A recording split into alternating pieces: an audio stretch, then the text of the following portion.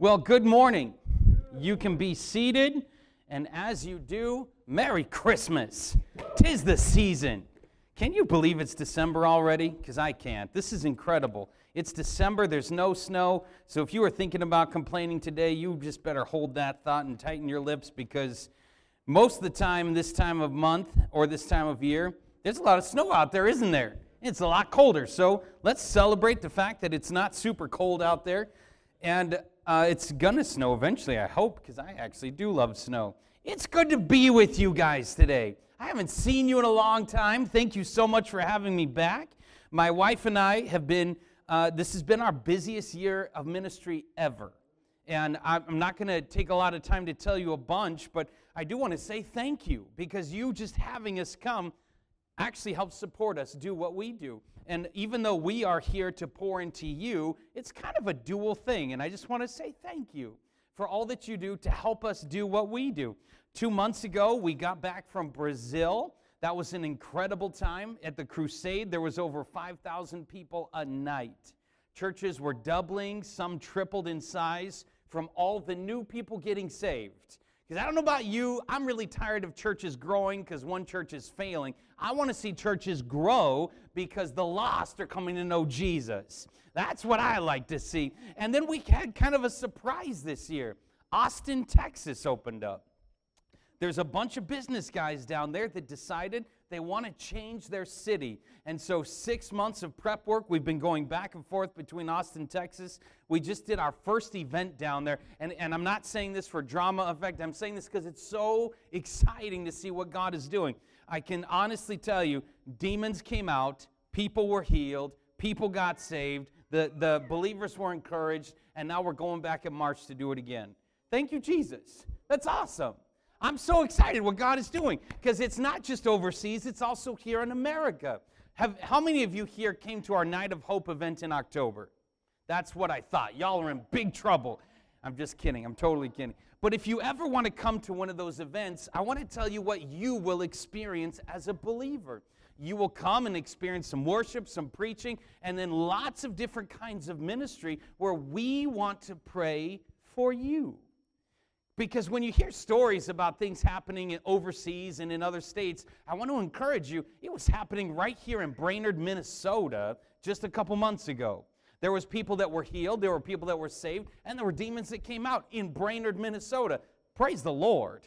I'm so excited. So if you're ever thinking, man, is God moving in this area? Praise the Lord for this church that has enough faith to do things like pray for healing or whatever it takes that you need in your life. But I'm also thankful that a church like this supports people like us that really stick our necks out on the line on some of those topics to go create a spiritual hospital for those that need ministry to come to.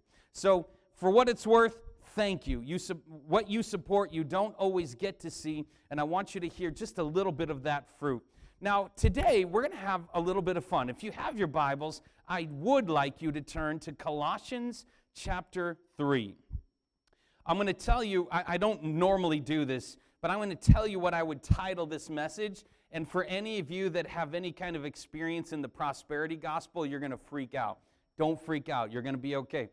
The title of this message is, What to Do to Not Miss the Blessings of God. Now, we all know that God blesses people.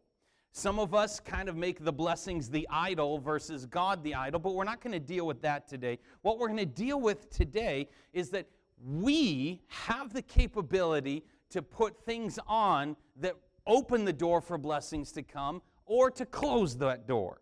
Now, what I mean by that is that there are blessings of God that He gives unconditionally and blessings He gives conditionally. Both are true. That's why you can't pin it down in the Word of God and say, well, it's always this or it's always that, because both are true, and I'm going to show it to you. In Colossians chapter 3, verse 1, it says this, If then you have been raised with Christ, seek the things that are above, where Christ is seated at the right hand of God.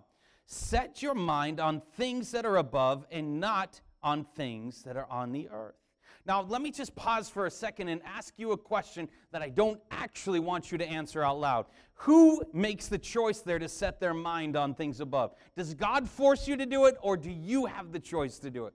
The answer is obvious because he's telling us to do it. You set your mind on things above. Now, let me ask you the question. How good are we at doing that?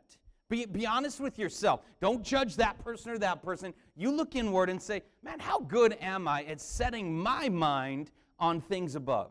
Just be honest with yourself. Take a survey of your heart because that's not just a request, but kind of a command from the Apostle Paul to all of us. For he goes on to say in verse 3, for you have died, and your life is hidden with Christ in God. When Christ, who is your life, appears, then you will also appear with him in glory. Now, the next verse is very important, but I want to pause here for a second to just point out the very obvious, that Paul is trying to say, set your mind on things above. So I'm not against earthly blessings and finances and houses and cars and things like that, and I don't think Paul was either. But the blessings that we're mostly talking about here are the things that come from above. Set your mind on things above, because then you won't hold on to the things of the earth very tightly. When your mind is set on things above, you can be as blessed as possible on this planet, but you won't hang on to it very tightly because your focus is there. You can also be in this world and not have very many of those so-called earthly blessings and still be just as blessed to set your mind on things above. But the choice is yours, because a lot of us get stuck on this comparison game to, well, I'm not as blessed as them, or I'm not as far as that person at that age saving for retirement or whatever. I want you to just take a moment and think, have you thought about the things above? Now let's keep reading, because the next thing is also important. Verse 5, put to death, therefore, what is earthly in you: sexual immorality, impurity, passion, evil desire, and covetousness, which is idolatry. On account of these, the wrath of God is coming. Now, I want to point out the fact here that we again have that choice. Paul is not talking to unbelievers in that statement. He's talking to us. Now let us read that again in terms of looking at our own life, because he said, you set your mind on things above, you put to death what is earthly in you. So that's a choice we have to make. You're already saved, you've given your life to Jesus, you're going to heaven, but now you have a choice what behaviors you're going to practice. If we're honest with ourselves, sometimes we play this weird game where we think that God predestines everything and God chooses you to do that, and that none of that is true. God actually gives you the choice and the invitation. He says, you do this. I'm giving you the power to do this, but you're the one that actually has to put it into practice. You're the one that's got to set your mind on things above. You're the one that gets to choose to crucify your flesh. Now, the reason this is important is because we've entered a day and age, once again in the church, where the devil is upping his game and we are lowering our game, where we think the answer to church growth is actually comforting people in their sin instead of saving them from it. Now, you can do that in a super judgmental way, or you can do it in a desperate attempt to save them. Why? Because it says, put to death what is earthly in you: sexual immorality, impurity, passions, evil desires, covetousness, and idolatry. On account of these things, the wrath of God is coming. It is coming. Meaning it's not here yet. And just because you can enjoy a season right now called grace does not mean that the wrath is not coming. And what we need to understand is that those that are living in a sinful lifestyle flippantly and they don't care and they think they're taking advantage of the grace of God, we need to have a sobriety spiritually that understands that the wrath of God is coming because of those very things. That we love and enjoy the grace of God, but we need to understand that the wrath of God is also very real and equally powerful, and it is coming. That day is coming when the wrath of God will be revealed and released on the entire earth, called the Great Tribulation. And it will not end well for those who practice sin flippantly, thinking that they can avoid the wrath of God. It's very important that we as the church understand that it's not our position to go and judge the world in terms of feeling like we're better than them, but it is our job to go and try to save the world by evangelizing them with the gospel and calling them from that place of sin into a place of repentance so they can be saved from the wrath that is to come. Now, you can disagree with me on some of the things for the end times and the tribulation if you want, but you can't disagree with what is point blank on this page, that on account of these things, the wrath of God is coming.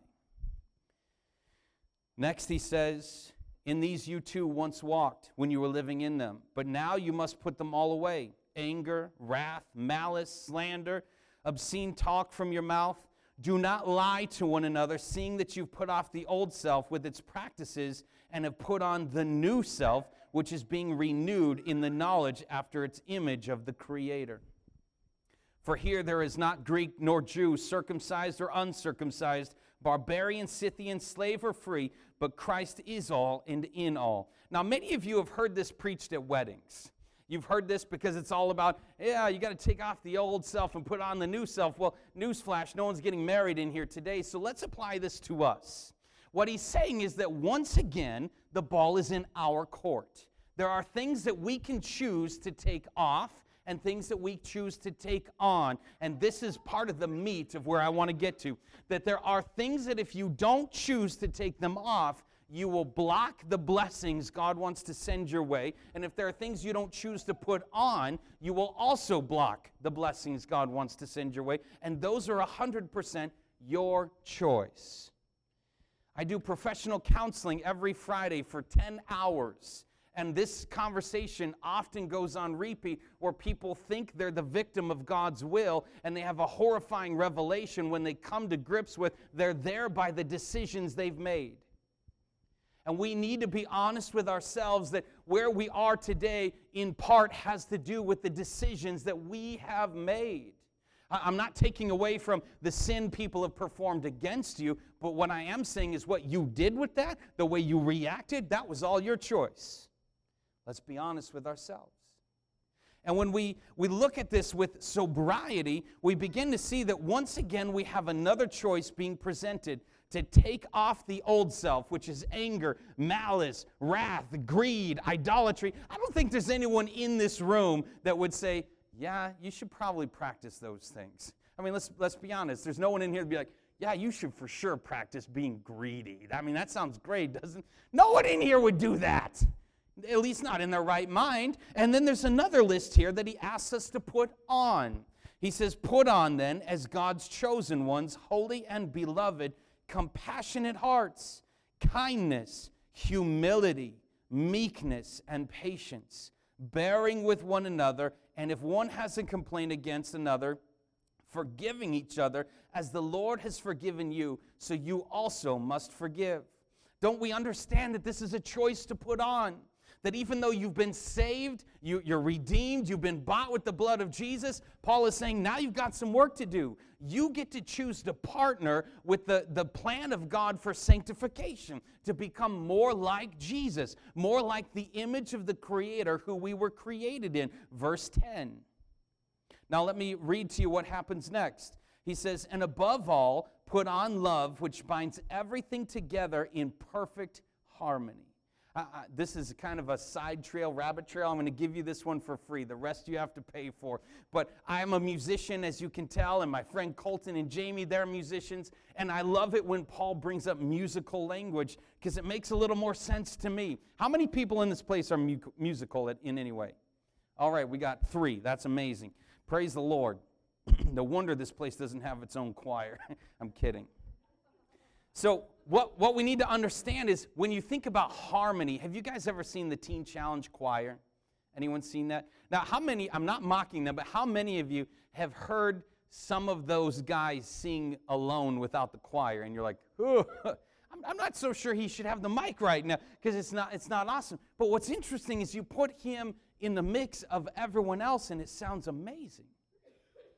Isn't it interesting that even someone whose voice does not sound great on their own, when it's added to the rest and it's put in complete harmony, it makes a different noise that it couldn't make on its own. You see, sometimes we make this weird distinction in the body of Christ that my job is to turn you into me, and that's not how this works.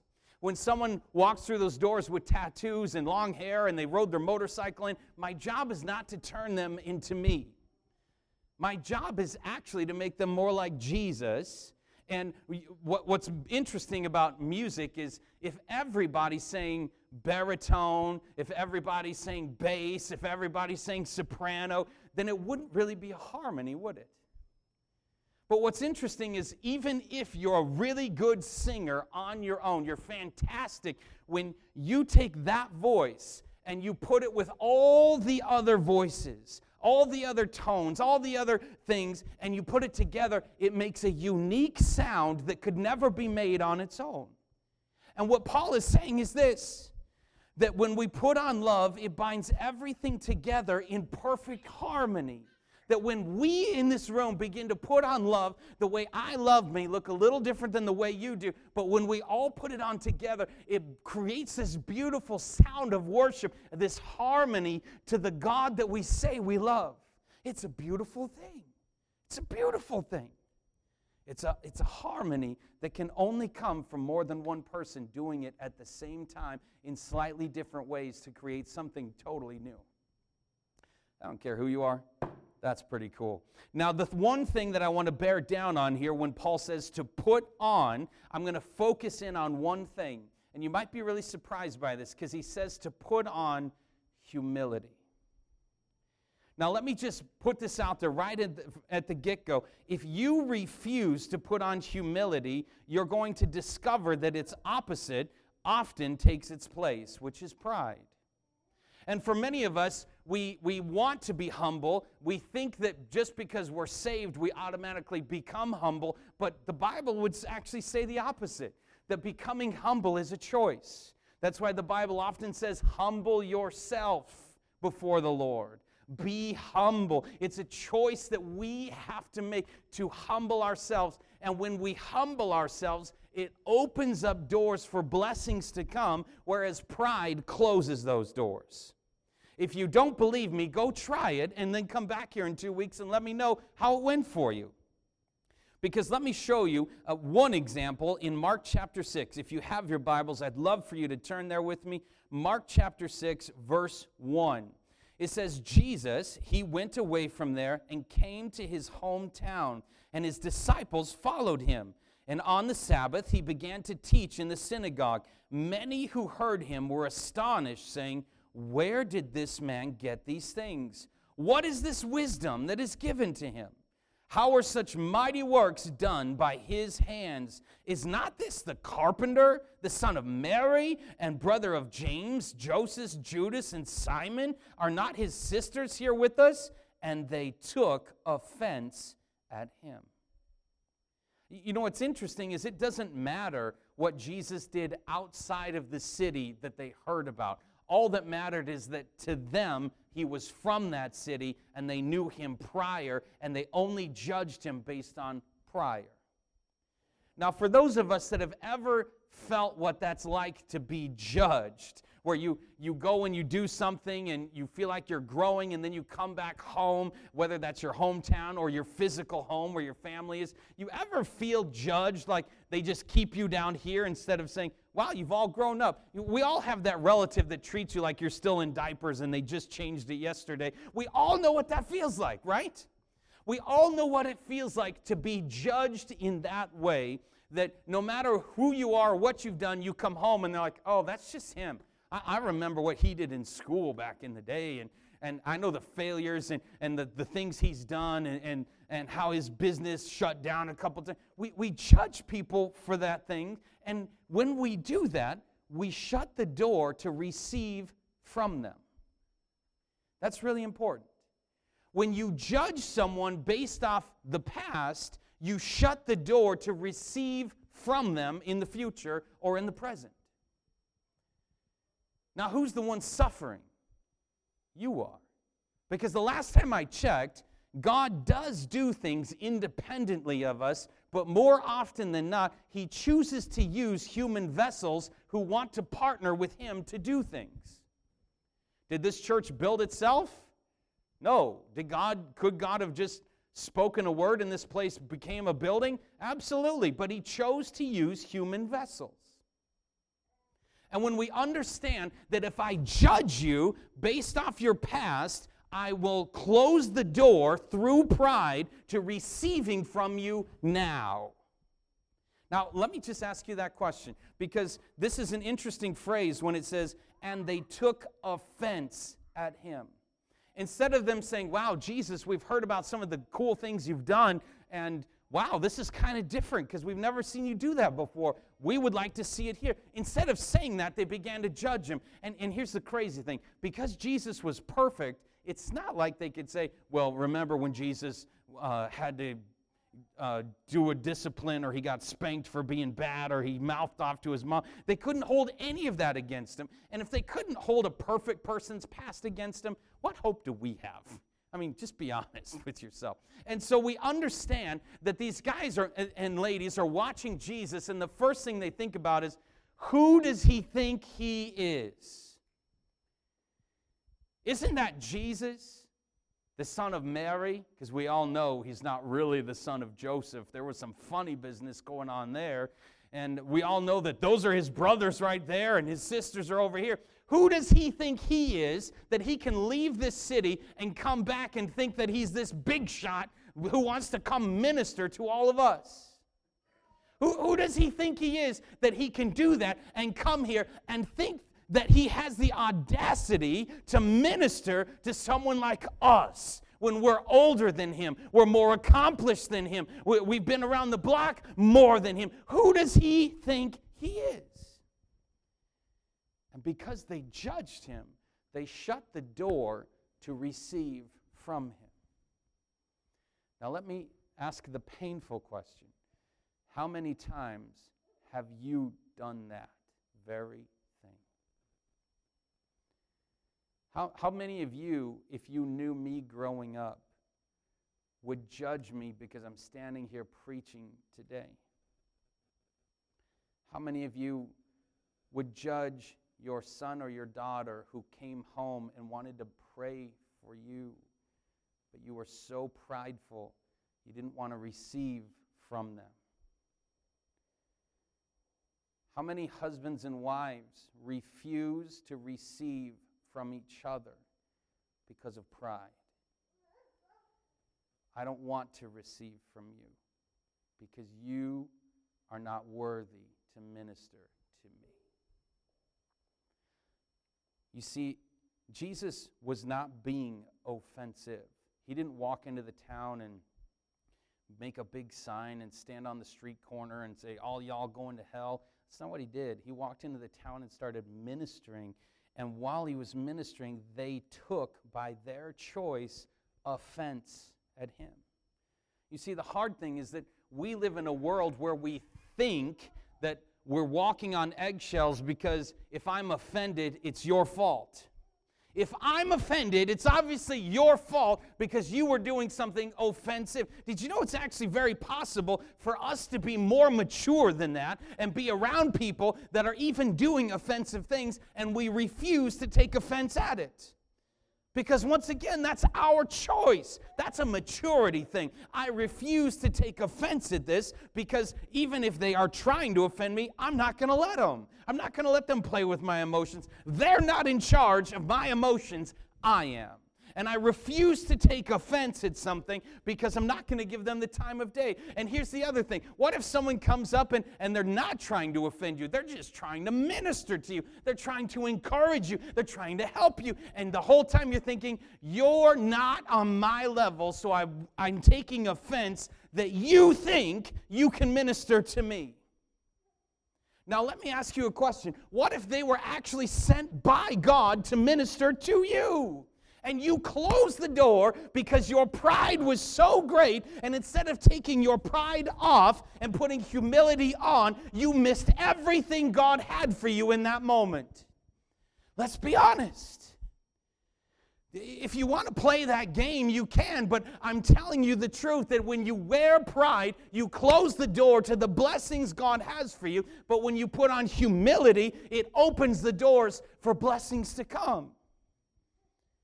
I'm begging you, I'm begging the husbands in this place, the wives in this place to humble yourselves before the Lord, before your spouse, before your children, and say, I'm not better than you. I can receive from you, especially if it's the Lord that is operating in you. I'm begging you to carry that kind of humility. Break off that disgusting, yucky, gross pride and put on humility that looks like the Creator who made us. Who does pride look like? It's not Jesus. It ain't Jesus. Look at the people that tout pride as their mantra. You want to look like that? Go for it. I'm asking you to take that garbage off and put something else on that looks like Jesus. Because Jesus came to serve, not to be served. He washed the feet of his disciples. He washed the feet of people. He died for those of us who none of whom are worthy of his sacrifice. And yet we have the audacity to think we're better than anyone else. So I won't receive from you. Man, I hope this rings bells in each and every one of our hearts. Because pride is a disgusting thing. It's disgusting. It's despicable. Humility is a choice. It's a choice. And today I'm asking you to put on humility and watch how God begins to bless your life in ways you never expected. There's been many times in my life I tried to minister to someone or help someone, and they wouldn't have it simply because I was younger than them. But you know what sucks? I've also been that person, that I wouldn't let someone minister to me because of my disgusting pride. And if all of us in this room are honest, I'm pretty sure we know what both sides of that coin have felt like. And it's uncomfortable to admit when we're the ones at fault, because we also know what it feels like to be judged. You see, Jesus, I've heard this sermon preached by other people, and I'm not trying to disagree with anyone. What I'm trying to say is that a lot of people preach this in a way of saying, see, if you don't have faith, it limits God, and God can't even do any miracles if you don't have faith. They're missing the point of the story. The story is not that because they didn't have faith, suddenly Jesus was drained of his power and he couldn't do anything. And if he was here in this room, he could only do it if you had some faith. No, you need to let that go. Let that teaching go. The reason Jesus couldn't do anything is because they didn't want him to. They refused to receive from him. He was saying, I'll pray for you. And they said, nope, we're good. I'd rather be sick than you pray for me. Nope, we're good. I'd rather be miserable than you pray for me. Nope, I'm good. They took offense at him and they refused to receive from him. That's why Jesus could do no works in that town. And it says in verse 4, Jesus said to them, a prophet is not without honor except in his hometown and among his relatives and in his household. And he could do no mighty works there except he laid his hands on a few sick people and healed them. And he marveled at their unbelief.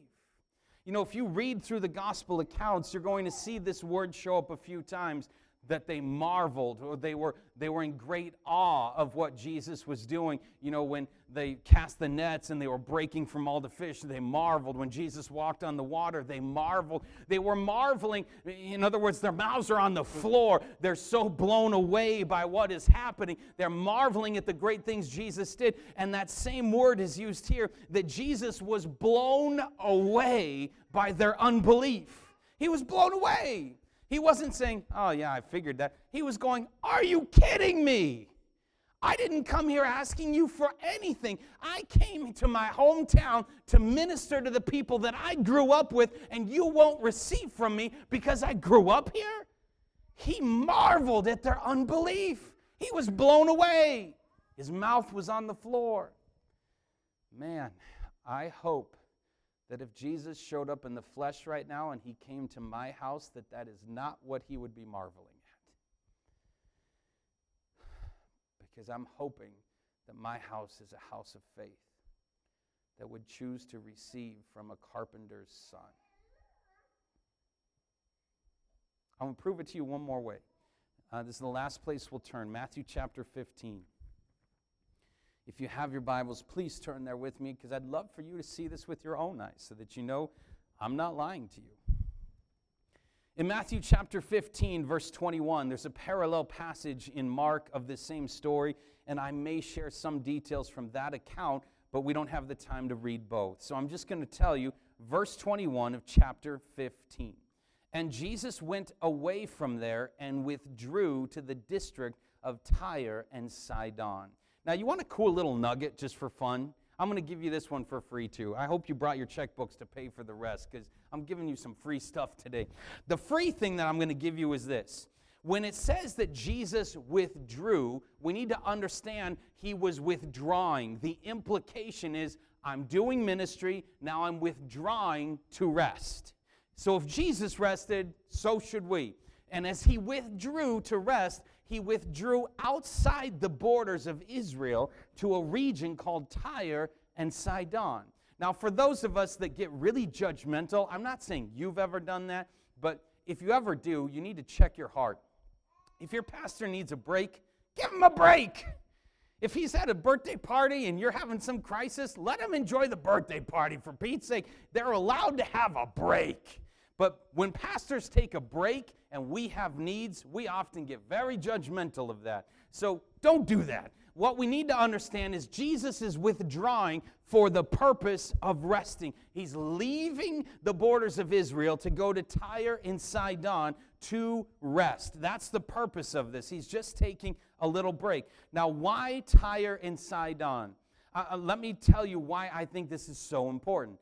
Because when Israel, back in the days of Exodus, when they left Egypt, and they came into the Promised Land, this is kind of fun. I don't know if anyone's ever shown you this, but the borders that God promised the nation of Israel were much bigger than what they took.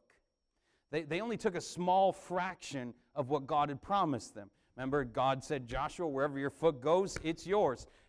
But there are borders on this. I'm not saying you can have the entire world. From here to here to here to here, wherever your foot goes, it's yours. They took a small sliver of that. I'm not going to take the time to go into why. But the area of Tyre and Sidon was in those original borders. It was inside of what was supposed to belong to Israel, but they never took it. It was actually an allotment to the tribe of Asher. That's kind of cool, huh?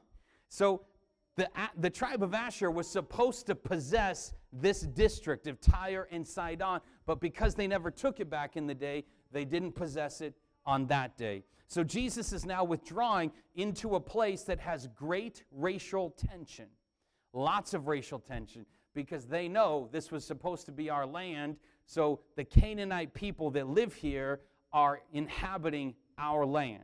And they would often refer to those people as dogs or other horrible names that they would call them. It was a big deal. There was a lot of tension between the Jews and the Canaanites and the Samaritans. And we all know that the Jews didn't like the Samaritans. And I mean this respectfully. The Jews really didn't like anyone that wasn't a Jew. They didn't like the Greeks. They didn't like the Canaanites. They didn't like anybody. They just liked the Jews. And even there was some fuzzy stuff going on. So we need to understand that Jesus is withdrawing to a place to rest where there is great racial tension. Next in verse 22 it says, Behold, a Canaanite woman from that region came out and was crying, Have mercy on me, O Lord, Son of David. My daughter is severely oppressed by a demon. Now, most of us would hear this story, and if you didn't know what happens next, you're probably thinking that Jesus is sitting by the bat phone waiting for it to ring. Hello, this is Jesus. You got a demon? I'm on my way. I'll be there in 10 minutes. Robin, get the Batmobile. Peter, get the Bat. That's probably what they're thinking is that, and many people think pastors do that too, that like they do nothing throughout the day, Monday through Saturday. They're just sitting by the bat phone. Hello, Pastor so-and-so, you got a crisis? I'll be there right now. That's our view of pastors a lot of times, isn't it? It shouldn't be, but it is. And when we understand that Jesus is sitting there trying to take a break and the needs of the world have not gone away, and this lady is coming with a very real need. There's nothing wrong with her saying, my daughter has a demon and you're the only one that can help him. Man, if one of my kids was in that place and I was in her shoes, you better believe I would push over the gates of hell to get to Jesus for my own kid. I'm in no way discrediting this mother, but what I'm trying to paint the picture is why Jesus is about to respond the way he does. Because as this woman comes, it says she's crying out. This isn't a quiet knock at the door. Hello, is Jesus there? I'd like to make an appointment. She's outside the house crying, Jesus, Son of David, have mercy upon me, for my daughter is oppressed by a demon. But Jesus, who could clearly hear her, in verse 23 it says, he did not answer her a word. He didn't answer a word. Now, I'm just going to speak from my personal humanity. That doesn't sound very Christ-like. When you paint this image of what it means to be Christ-like, I bet it doesn't include that. Here's a woman with a daughter who needs help, and Jesus isn't even answering her. He's not saying, hey, I'm taking a break, but I'll get to it tomorrow. He's not saying, hey, go get her and bring her here. He's not, oh, I'll send Peter over there. He's not saying any of it. Instead, he's just being quiet. He's ignoring her. That doesn't sound very Christ-like. And maybe some of us need to repaint the image of what we think it means to be Christ-like. Because being Christ-like does not mean always being available to the world's crisis.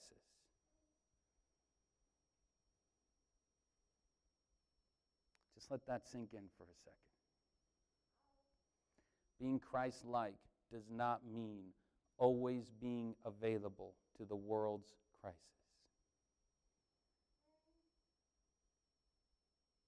Now, if your pastors were here, they'd be silently saying, amen, hallelujah. And then the rest of the congregation would think that they paid me to say this, and I truly didn't. They have no idea.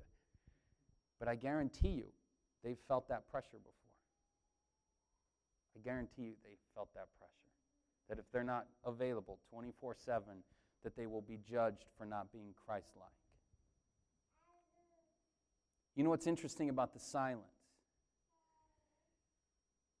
Is that weird things begin to happen in our minds and in our hearts when it gets quiet.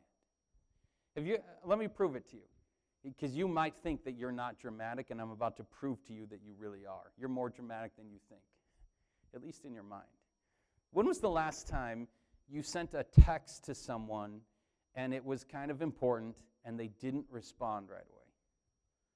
And it was silent. And your mind begins to play games. Maybe you called them and left a message. And all of a sudden you start to think. Your mind starts to play games on you. You start thinking, well, what if they think this? What if they're not responding to me because I offended them? What if they're not responding to me because they don't like me? What if this? What if that? What if that? And then next thing you know, your mind turns into a land of drama where you begin to think and invent all these different things, and you waste so much emotional energy thinking about what it could be. And when they finally respond and say, hey, sorry, I was taking a shower, I'm back, you're like, oh, whew, I wasted all that mental energy thinking that you hated my guts and what. You've done that and you know it, because we've all been guilty of that kind of thing where when it's silent, we begin to create a narrative that probably isn't even close to the truth. Now imagine what she was going through. She's there crying out. She's putting herself in a very vulnerable spot, being a Canaanite woman who is hated by the Jews, and she's coming with nothing to offer other than saying, will you please help my daughter? And she's crying out and humbling herself, and instead of getting an answer, she gets silence. Can you imagine what was going through her head in that moment?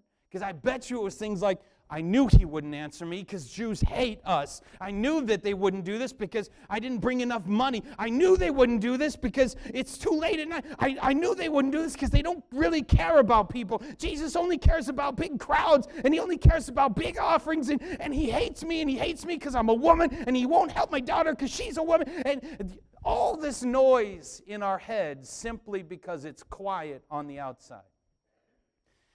Now let me ask you that question just a little differently. When was the last time you prayed for something earnestly and there was a period of time where you felt like God was quiet and not answering you? And you began to play out that same kind of drama in your own head. Well, obviously God isn't answering me because he doesn't care. God isn't answering me because I've been sinning too much. God isn't answering me because I haven't tithed enough. God isn't answering me because I haven't spent enough time with him. God isn't. And all of a sudden the answer comes and, oh, you mean it was just a matter of timing? Oh, phew. Yeah, I wasn't even worried. How many of you have done that? Be honest with yourself. You've prayed, and when you feel like God is silent, you create a narrative that's probably nowhere near the truth. If we do it from human to human relationships, I guarantee you we do it between us and the Lord. We feel like God loves everyone else more than he loves us. We hear about God answering their prayers, but it's stone cold silent when we pray. How you handle the silence is very important, because you can create a narrative that's nowhere near the truth instead of just waiting and persisting. It says Jesus did not answer her a word. And his disciples came and begged him, saying, "Send her away, for she's crying out after us." And I don't want to pretend like I know more than I do, but I do know a couple things in the Greek. That word "send her away" does not mean, oh, God, just tell her to go away. What it actually implies is, God, give her what she wants so she'll go away. That's the implication. That Peter and James and John and all these guys are actually saying, just kick the demon out so she'll leave us alone, because you're sitting in here being quiet and we're the ones experiencing all this yelling and desperation. Just give her what she wants so she'll leave us alone. We came here to rest and we just want to rest. Get rid of her. And Jesus answered, I was sent only to the lost sheep of the house of Israel. Wow. Can you imagine your pastor saying that to you? You came to him, and you were from Crosby, and he said, I was only sent to the lost sheep of Cross Lake. That doesn't sound very Christ-like either, does it? And you know, she could interpret that in a very hateful, spiteful way, or she could understand that there is truth in that statement. Jesus was sent by the Father to Israel first. That's a true statement. He wasn't degrading her. He wasn't saying, I love you less. He was saying, I was sent. My mission statement is the borders of Israel. You're next, but not now. Not because you're less important, not because I love you any less, but because I'm obedient to the one who sent me, instead of being obedient to the crisis around me.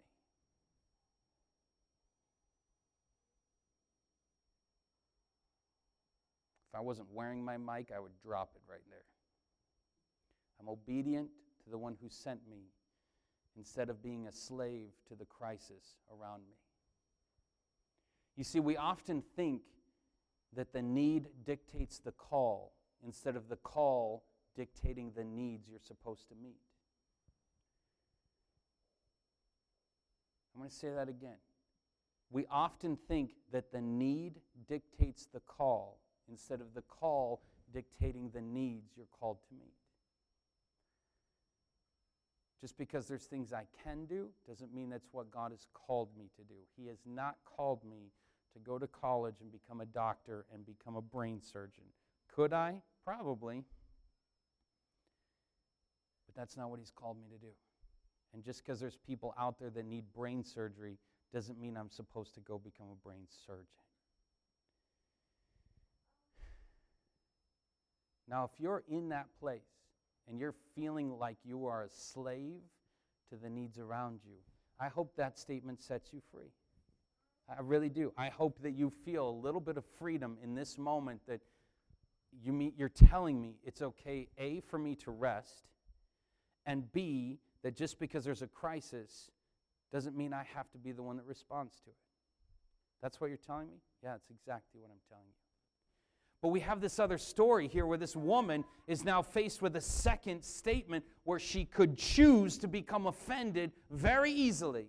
Most of us wouldn't have made it past the front door when Jesus refused to answer. We would have walked away and gone back to our friends and said, that Jesus, he doesn't really love people. I mean, I came with this need and he didn't meet it and he doesn't care. That Jesus, don't even go talk to him. He's just a bag of wind. That's the kind of narrative that we could create simply because he wouldn't drop what he was doing to help us in that very moment. And then Jesus drops this statement, I was sent only to the lost sheep of the house of Israel.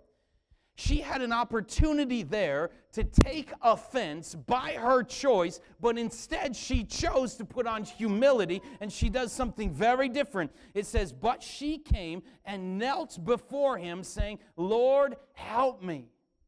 That's an interesting thing to do. This guy is ignoring me, and then he's making these statements that he's not sent to help people like me, and now I'm going to bust through the door, bust through the disciples, kneel at his feet, and beg him to help me.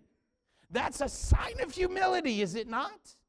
She could have been prideful, but let me ask you the question. If she would have put on pride, her daughter would have died with a demon. Or she could put on humility and go kneel before the Lord and receive what she was asking for from the first place. So if you don't believe me, I just proved it to you several different ways. Now it gets even better, because as she's kneeling at his feet in a position of humility, in verse 26 it says, and Jesus answered, it's not right to take the children's bread and throw it to the dogs.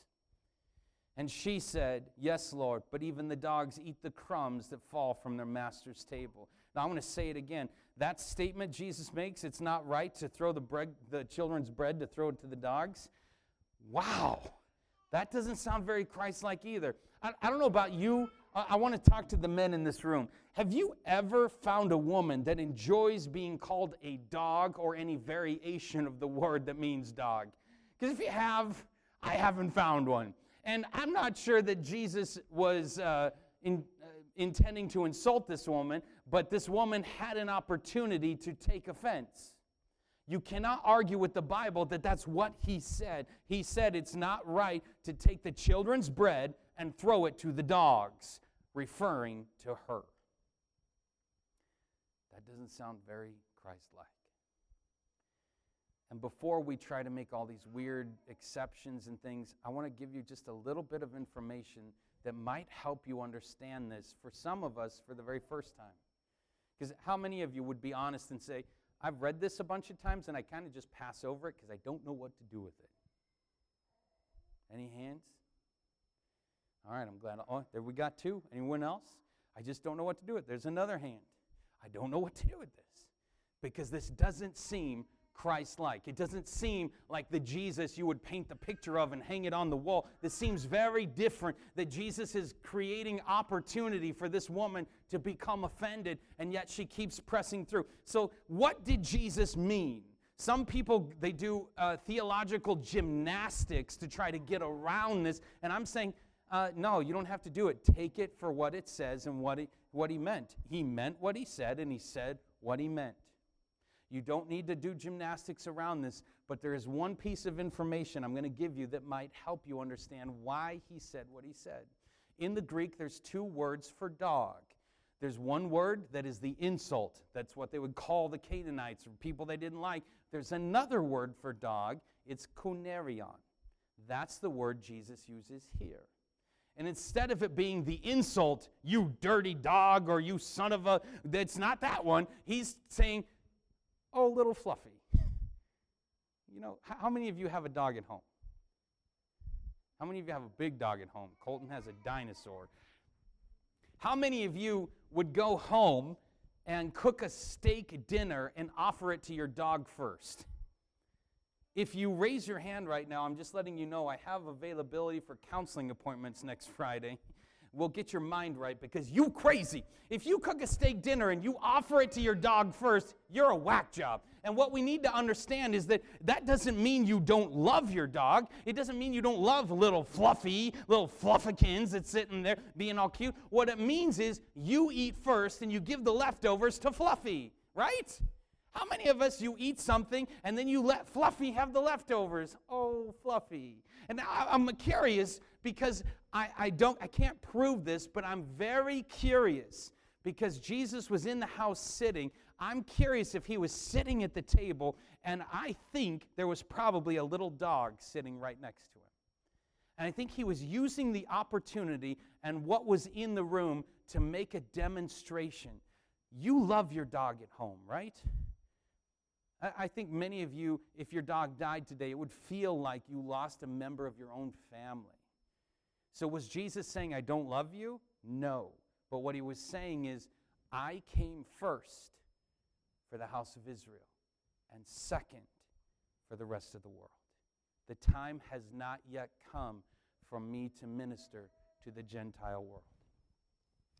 So it would be wrong for me to take what I was given in this season to give it to someone else that it wasn't intended for yet.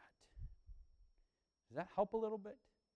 Does that help you break that down just a little bit? Because he wasn't saying, you dirty, awful dog of a woman. What he was comparing her to was little Fluffy. Woof, woof. A little Fluffykin sitting right there. But she could have very easily still taken that as a great offense. Because, like I said earlier, I don't think there's a woman on this planet that enjoys being compared to a dog of any kind. And so when he made this comparison, she has an opportunity once again to become offended by what Jesus had said. But instead she said, I acknowledge your mission statement. I acknowledge, Jesus, that you were sent first to the Jew and then to the Gentile. But then she clarifies what she means. I don't actually need you to come to my house because the dog will eat even the crumbs that fall from the table. I just need a little bit, just a little bit. You don't have to divert from your mission. You don't have to come over here and set up a church to the Gentiles. I know you're coming to them first and then to us. I just need this much. And Jesus responds, O woman, great is your faith. Be it done for you as you desire. And her daughter was healed instantly. Now I'm going to close with this. With a question. This woman, at any point in this story, had opportunity to pick up offense by choice. To pick up pride by choice. I'm a woman. Who does he think he is talking to me like that? She could have done any of that garbage that we hear today. Who does he think he is? Instead, she chose humility. And her daughter was freed from a demonic spirit because of it. So, ladies and gentlemen, I ask you one more time. Will you acknowledge that you have the choice to take off things that block the blessings of God and to put things on that open the door? Can you imagine what that was like for the disciples watching this entire exchange happen? You see, Jesus is the best multitasker ever. And I can't imagine what that was like for the disciples, who probably even used the wrong version of dog to describe people like this woman in the past. To watch her being lifted up, to watch her being cheered on and encouraged by their teacher saying, this Canaanite woman, 2 strikes right there, has great faith. Because she kept on pressing through instead of creating a narrative in her head that kept her from getting to Jesus. Instead, she just kept going and kept choosing humility along the way. So if it's our choice for the things that we put on, the things that we take off. The question that I have for you today is this. Would you examine your own heart and at least ask the question, have I closed doors that God wanted to minister to me through simply because I didn't like the vessel that He chose? I didn't like the person that He chose. I don't want to receive from them. Would you be honest with yourself and re-examine your heart so that you can choose humility, you can choose to break that pride and say, Lord, if you choose to minister to me through my spouse, I receive it. If you choose to minister to me through someone that's younger than me, less qualified than me, I choose to receive it because what I really want is you. I really want you, Jesus. Sometimes God may choose to answer your prayers through someone that will test your heart to see if you're even humble to receive what you've been asking for. Is it possible that we have missed blessings and answers to our prayers that God did send simply because we chose to be prideful instead of putting on humility? And even if we've made that mistake, we don't have to keep making that mistake. We can choose by our choice to set our mind on things above, to take off anger, malice, greed, sexual impurity, put on love, humility, and become a part of the choir that makes a perfect harmony to the God that we love. Would you mind bowing your heads and closing your eyes? Father, we come before you. And first, we repent of all the times you were answering our prayers. But we chose pride. We chose not to receive it from the vessels you chose to send. We ask your forgiveness of that today, Lord. Father, we ask that you would help us to take this pride off and to never pick it up again. That every day we live, we would strive to become more humble, more like you, Jesus, to become more like the image of whom created us. Father, let us be people that are slow to pick up offense, but consistently choose to refuse to pick it up. We refuse to pick up offense, even if someone's attempting to offend us. Lord, we want to put on love that brings us into harmony with the person on our left, the person on our right, as we seek after you with all of our hearts. So, Father, I ask that you would open our eyes to see how you are answering prayers that all of us have prayed. That we would choose to be humble to receive from how you're deciding to answer those prayers. And Lord, today, if there's anyone that's already taken offense at these words, I pray that you would just pluck that from their hearts, that they could hear what is really being said and open up their hearts to release that pride and choose to be humble. That we would not be a prideful, stiff-necked people, but instead a people that are servant-hearted and humble. Lord, you alone deserve all the glory, the honor, and the praise. And we give it all to you. In Jesus' name, I ask that you would bless every single person here. That you would cut off every assignment of the enemy. In Jesus' name. Lord, today open our ears and our hearts, Holy Spirit, to hear your voice. And give us the faith to follow you with all of our hearts. In Jesus' name, amen.